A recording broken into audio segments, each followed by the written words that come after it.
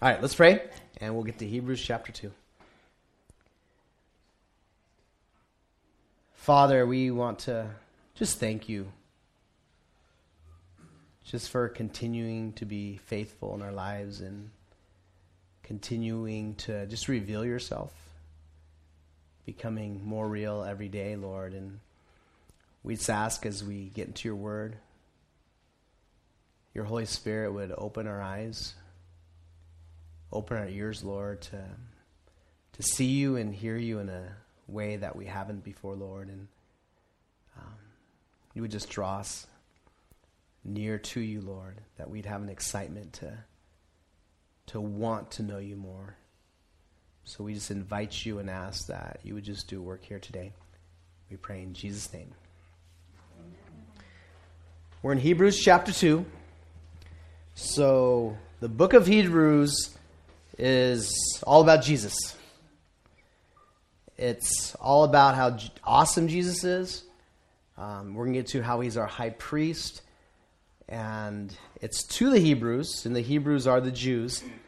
And so they were starting to drift away.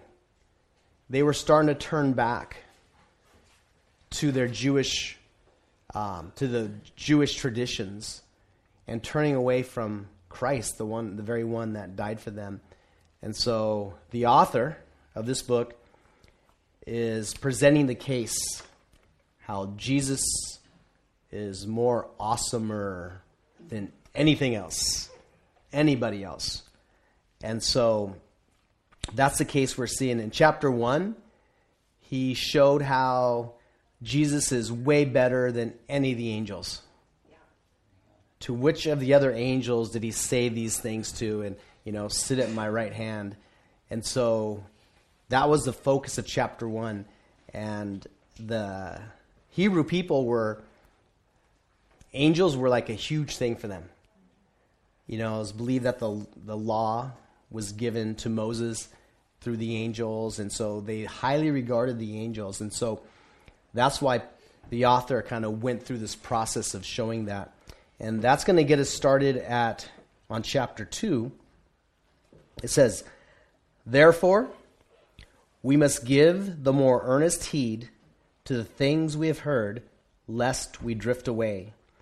For if the word spoken through angels proved steadfast, and every transgression and disobedience received a just reward, how shall we escape if we neglect so great a salvation, which at the first began to be spoken by the Lord and was confirmed to us by those who heard him? God also bearing witness, both with signs and wonders, with various miracles and the gifts of the Holy Spirit, according to his own will." And the very first word in chapter 2 is what? Therefore. So he's continuing on the theme of angels. In chapter 1, we saw in times past, God spoke through the prophets, but in these last days has spoken through his Son. Now here's the thing. So the warning he's given, therefore, because of the things I presented to you, we must pay attention, give heed. And that word give heed ties into we must anchor down. We must have an anchor on the things we have heard, on the truth we know, lest what happens? We drift away. And we're going to talk more about that. I'm going to that's my application towards the end is about drifting away. But the fear was that the Hebrew people were going to drift away from Christ. If they didn't anchor into him and who he is and what he's done for them, they would slowly drift from that and kind of get back into the law. And so that was the fear. So in verse 2 it says, "For if the word spoken through angels proved steadfast," and that word angel there just means messenger. So it could also be speaking of the prophets of the Old Testament, not just angelic beings. So it could be taken either way. For if the word spoken through angels or messengers proved steadfast, and every transgression, disobedience received a just reward. So if you look at the Old Testament, prophecy after prophecy, warning after warning, and every single one of them come true. In the book of Isaiah, God says time and time again, I predict the future so that you know that I am God and there is no other. And I was going to spend some time into prophecies that got fulfilled, but I realized that I would quickly run out of time. It's just fascinating. One of the really cool ones, the prediction of the fall of Babylon in the book of Isaiah. This was predicted before Babylon even was a mighty power. And so if you remember the story in the book of Daniel where Nebuchadnezzar was partying and he says, bring out the golden goblets from the temple, and they were drinking and just having a good old time, and a hand came out of nowhere and wrote on the wall. You hear that term, the handwriting on the wall? Mm-hmm. Where God's hand wrote many, many tekel upharsin, and the judgment came. That judgment came through, my brain just went blank, the Mede. Anyway, Cyrus, predicted by Isaiah before he was even born, 150 years before he was born or something, predicted that this Cyrus would rise up and take down Babylon in a day. And it happened on that day we read in the book of Daniel. And the way it happened was prophesied, how he would shut the river down and everything that would happen. It's fascinating if you want to get into it. But that's just one example of how God's word is faithful. And so we see, if every word spoken through angels proved steadfast, and every transgression and disobedience received a just reward, how shall we escape if we neglect so great a salvation? So now we're talking about Jesus. How, if we neglect Jesus, we neglect what he did for us on the cross, how are we going to escape the judgment? That is the foundation. It's all about Jesus. So that's what's going on here. And it says in verse 3, continuing, and it was confirmed to us by those who heard him, God also bearing witness both with signs and wonders, with various miracles and the gifts of the Holy Spirit according to his own will. And so we saw the confirmation of the ministry of Jesus through the miracles that Jesus performed. And even after that, his apostles were given gifts of the Holy Spirit and were healing people and all these things confirming the ministry of Jesus. And so that's how we start out chapter 2, is a reminder we need to be anchored to something steady, something that is trustworthy, because if you do not, you will drift away. And I'm sure maybe we'll have time. Someone can give an example of a time when you were anchored down. I don't know if with everyone in here there might be a good story, but if not, I have one. Verse 5. For he has not put the world to come, of which we speak, in subjection to angels, but one testified in a certain place, saying, what is man that you are mindful of him, or the son of man that you take care of him?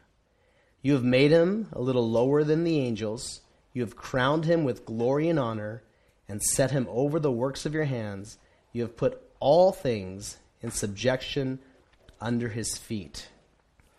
And again, he starts out by saying he didn't put the world to come under the power of the angels. Again, emphasizing it wasn't to the angels that are going to inherit these things in the kingdom, but to Jesus.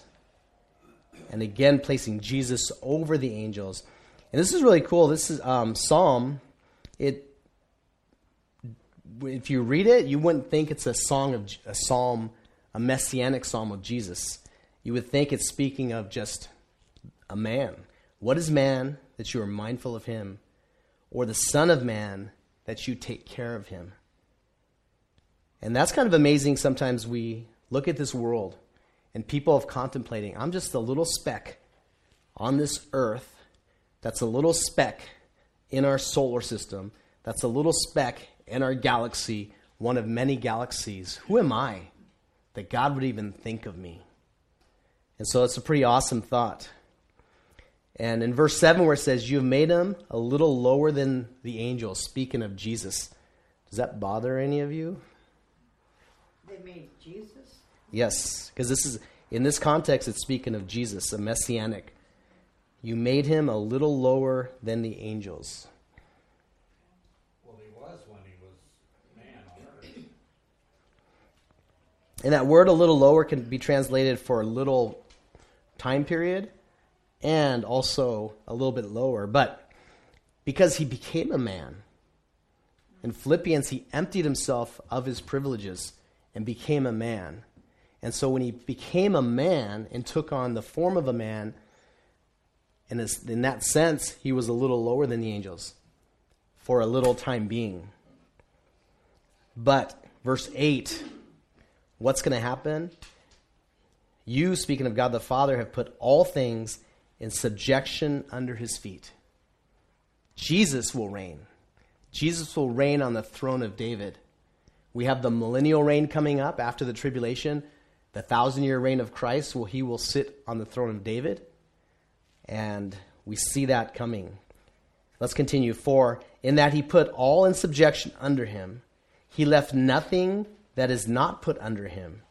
But now we do not yet see all things put under him. Okay, at this time, if you look around the world, it's pretty obvious that Jesus is not at this time sitting on that throne reigning because there's craziness in this world. And it is amazing what people think today. To me, it blows my mind the crazy ideas people have. And if you would have told me 10 years ago what this culture would be like today, I'd like, nah, you're crazy. It can't happen. And we see the result of people rejecting God and denying God. And the result is crazy ideas. So it says, but now we do not yet see all things put under him, but he's going to. There's going to be a time when he reigns. But I like this verse 9, but we see Jesus. We see Jesus. We look at this world, and if you focus on this world and what's going on in this world, you'll go crazy. What do we need to do? We need to see Jesus. Jesus is sitting at the right hand of the throne of God, waiting for the time for his enemies to be made his footstool. And so we don't have to worry, wow, I wonder what's going to happen. This is bad, why are these bad things happening? We don't have to worry about that. We see Jesus, who will be sitting on a throne, who God the Father is going to put all things under his authority.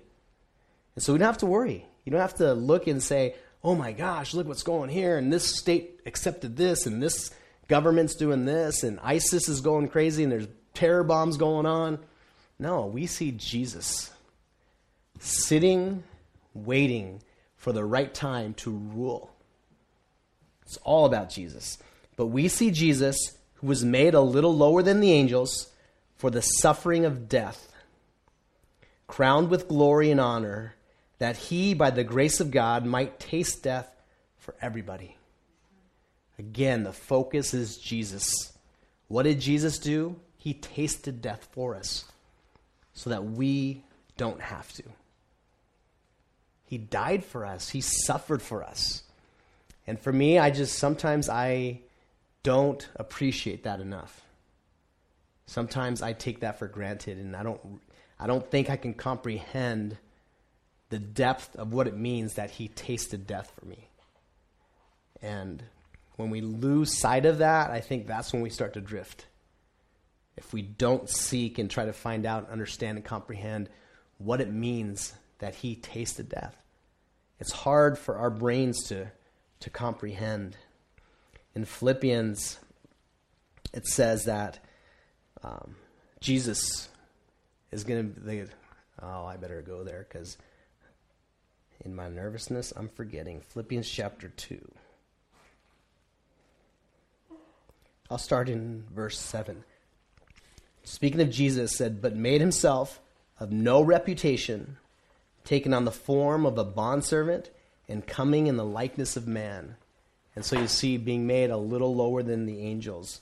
And being found in appearance as a man, he humbled himself and became obedient to the point of death, even the death of the cross. Therefore, God also has highly exalted him and given him the name which is above every name, that at the name of Jesus every knee shall bow, of those in heaven and of those on earth and of those under the earth, and that every tongue should confess that Jesus Christ is Lord, to the glory of the Father. It's going to happen. We don't have to freak out about what's going on. We need to see Jesus for who he is and what he has done. All right, before we go to this next section, I want you guys to share of an example of how you bonded with somebody, because of something common in your lives. You may not have known this person, but all of a sudden you found out, hey, he did this or he went through this, and you had a common bond and you connected. Can anyone think of an example? I mean, does it have to do with religion? Or No, anything. Mine would be with people with music, how you get a bond. You know, when you jam with somebody over a period of time, and it's just like you get a serious bond where you know each other just by playing. You sure Same did. thing with cars, you know, like street rods and stuff. You can go to a car show, have no idea who any of these people are, but you can sit there and talk with them for hours about cars, and maybe even don't even know their names. But Yeah. you're bonded because you have so much in common. Well, I bond with people that are really on fire for Christ and that they want to talk about Jesus and God and just how they love him and how much that their life was just renewed because of him. It's exciting. yeah, Yeah. very cool. Lately, my mom passed away, so a lot of people have been like sharing with me their experience when a loved one passed, and so, yeah. One more person. Yes. John and I had that experience. I lost my brother young, and he lost his mother when he was a teenager. And just loss in general, I think, brings people together. You want to comfort the other person and try and share with them. So I can see, where Angel was saying that people are reaching out to her, and I think that's hopefully a comfort to her, just so that you know that you can get through it, and it's hard, and there's a lot to do, but you can. I think that's so important. I'm an awkward person sometimes, and I don't know what to say to people. But once you find that one thing you can connect with, all of a sudden it's just, you're on. It's free for all. And you just can talk and talk and talk. And especially through suffering. If I meet someone that played football in high school, I remember 2 days, remember all this. And you both have gone through a same experience, and you can relate. You know they understand. And we're going to talk about Jesus and how that he is the same way. Verse 10, for it was fitting for him, for whom are all things and by whom are all things. So that's saying Jesus made everything and they were made for him. It's all about him. In bringing many sons to glory, to make the captain of their salvation perfect through suffering. So Jesus is the captain of our salvation, and he was made perfect through suffering. Now you might say, I thought he was perfect. Why does suffering make him perfect? That word perfect means complete.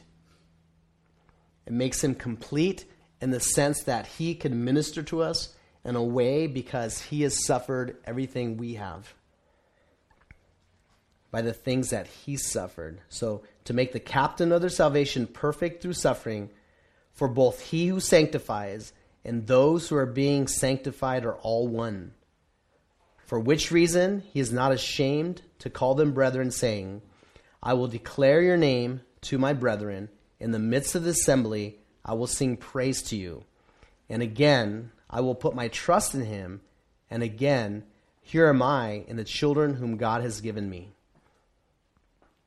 Inasmuch then as the children have partaken of flesh and blood, he himself likewise shared in the same, that through death he might destroy him who had the power of death, that is the devil, and release those who through fear of death were all their lifetime subject to bondage.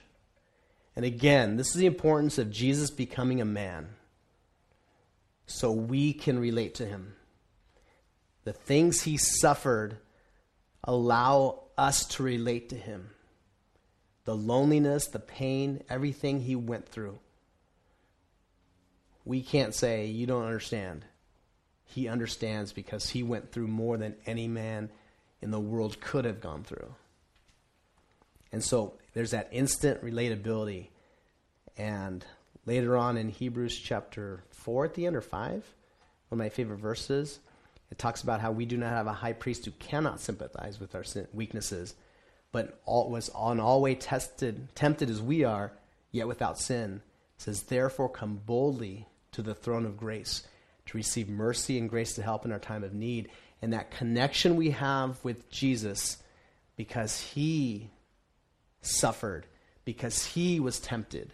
He understands that we are weak. So we can't say, Jesus, you don't understand. You don't understand. We can't say that because he went through the things we've gone through. He understands. And it's awesome that he does because he understands he can have mercy on us. He understands like, oh, flesh is weak. That's why I fail all the time. That's why we all fail. And Jesus doesn't say, I can't believe they fail again. It's like, I understand. I understand the weakness that you have. I can relate to you, so come to me.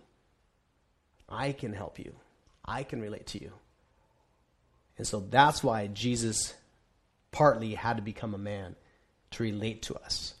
And tying back to what Johnny's teaching in the book of Ruth, a redeemer must be a relative, right? And for Jesus to be a relative of us, he had to become a man also. So that ties in too.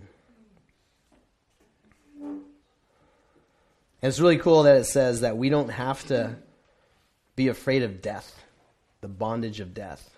Verse 16, for indeed he does not give aid to angels, but he does give aid to the seed of Abraham. Therefore in all things he had to be made like his brethren, that he might be a merciful and faithful high priest in things pertaining to God, to make propitiation for the sins of the people. For in that he himself has suffered, being tempted, he is able to aid those who are tempted.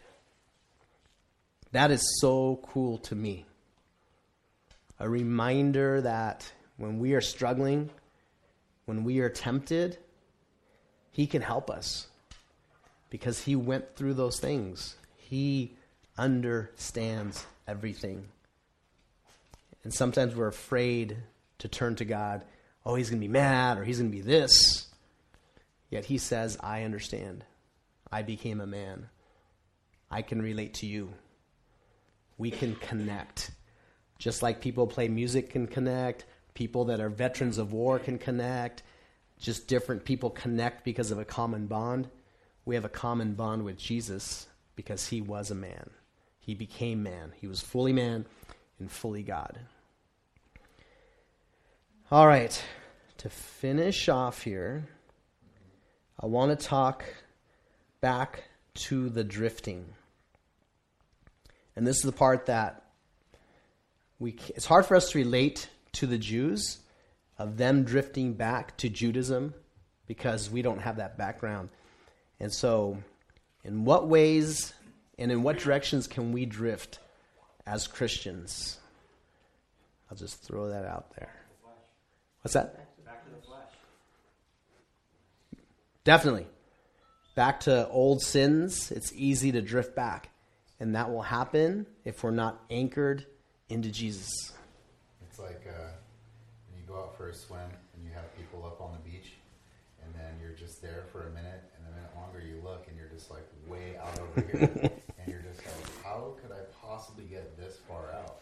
It happens pretty darn quick, right? Yeah, do you know what he's talking about? Yes. Yeah.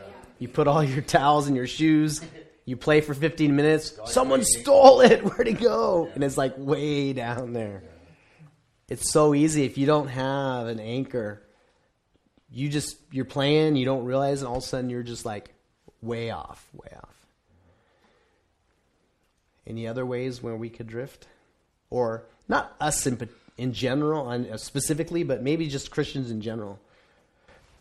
I always thought of one of my biggest problems is trying to keep things under control, and then realize that I ain't got nothing in control. You know, and a lot of times it's like, you know, I got this, and it's like, you know, God's like, what do you mean you got this? You know, Yeah. like, you know, you're like listening to your own head instead of listening to God. A lot of things it's really easy to get into is like idolatry. Anything that's not focusing on trust in Christ is something just like ourselves or things or material things or even TV. Just anything that's just we spend more time focusing on than the Lord is idolizing it. Literally, and spending way more time than we need to. That can kind of take us off course, you know. And it's very subtle. Because it's not, in and of itself, it's not a bad thing. No. But it just, Moderation. that drifting thing. Yeah. It's like boiling a frog, I heard. You stick a frog in cold water. You know this one? Stick a frog in cold water and you turn the heat on and you slowly cook it and it doesn't even know it's being cooked. Yeah, I've heard that. Something like that. And if you throw him in hot water, you jump right out. But if you put him in the water and let it heat up with him in there, he won't even notice. I've heard that. He's done. Well, also another, I know I'm going to read in the morning, but I want to hear the news on the radio. And I listen to Pastor Chuck, and after a while, I haven't read. There went. Yeah, I think it's so easy, and there's different ways that we can drift. And I liked what John Corson talked about. He talked about a steam train, and you're in charge of putting the coal in the fire. And the train's just cruising along, all these people on there having the time of their life, taking this trip on this train. And you're supposed to put coal in there, but you're like, just train's going. And you don't throw coal in there. It's still going, right? It's still pretty good. And then about 5 minutes later, maybe I should put some in there. And you look, the train's just cruising along. And you keep on doing this, and eventually it's going to start slowing down. And I think that's kind of what happens sometimes as Christians. You know, I haven't prayed or read, and I'm still doing all right. Things are going well. Or maybe, you know, I've sinned a little bit, but things are still going pretty good. And we forget God's promise. We will reap what we sow. If we sow to the Spirit, good things, blessings. But we sow to the flesh, we'll reap corruption. But it doesn't always happen right away, does it? And so that's how I think we can drift if we not attached to God and His Word. And we just see, hey, things are going okay, and I'm supposed to be reading, but hey, I'm getting by. But all of a sudden, the train slows down.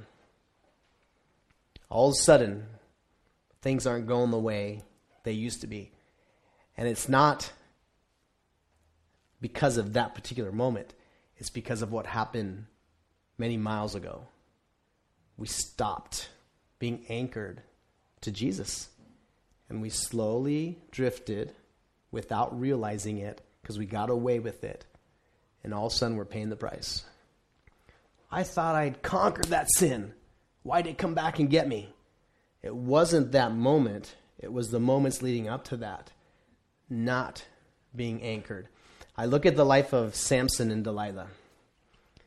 Delilah's like, tell me your secret, tell me your secret. And what was the first one? If you tie me with bowstrings or something.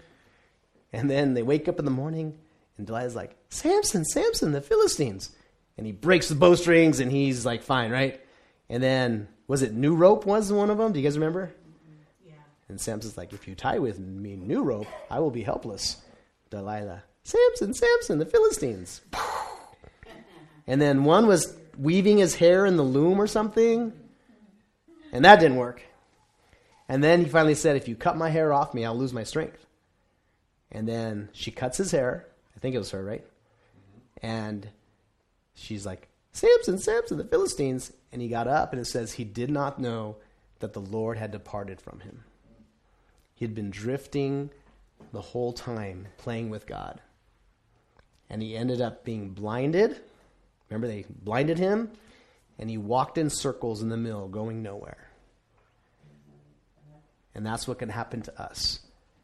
If we are not anchored in Christ, we can drift to the point where we're blinded and walking in circles and wasting time. And what's crazy, I think we can even drift while reading the Word and going to church. I do this. I look at my life sometimes. You can go to church and be at church and listen to the study and pay attention, but if you're not there saying, Lord, teach me, show me something, you're just like, okay, and going through the motions, you can drift even when you feel like you're doing what you're supposed to do. You can read the Word just because you're supposed to read the Word, but you're not like, Lord, this is so awesome, this is so good, if you're not anchored in. We can drift doing things that seem like we're supposed to be doing. And so it's not a matter of what we do, but it's being connected with Jesus. I want to do John chapter 15, and we'll end here.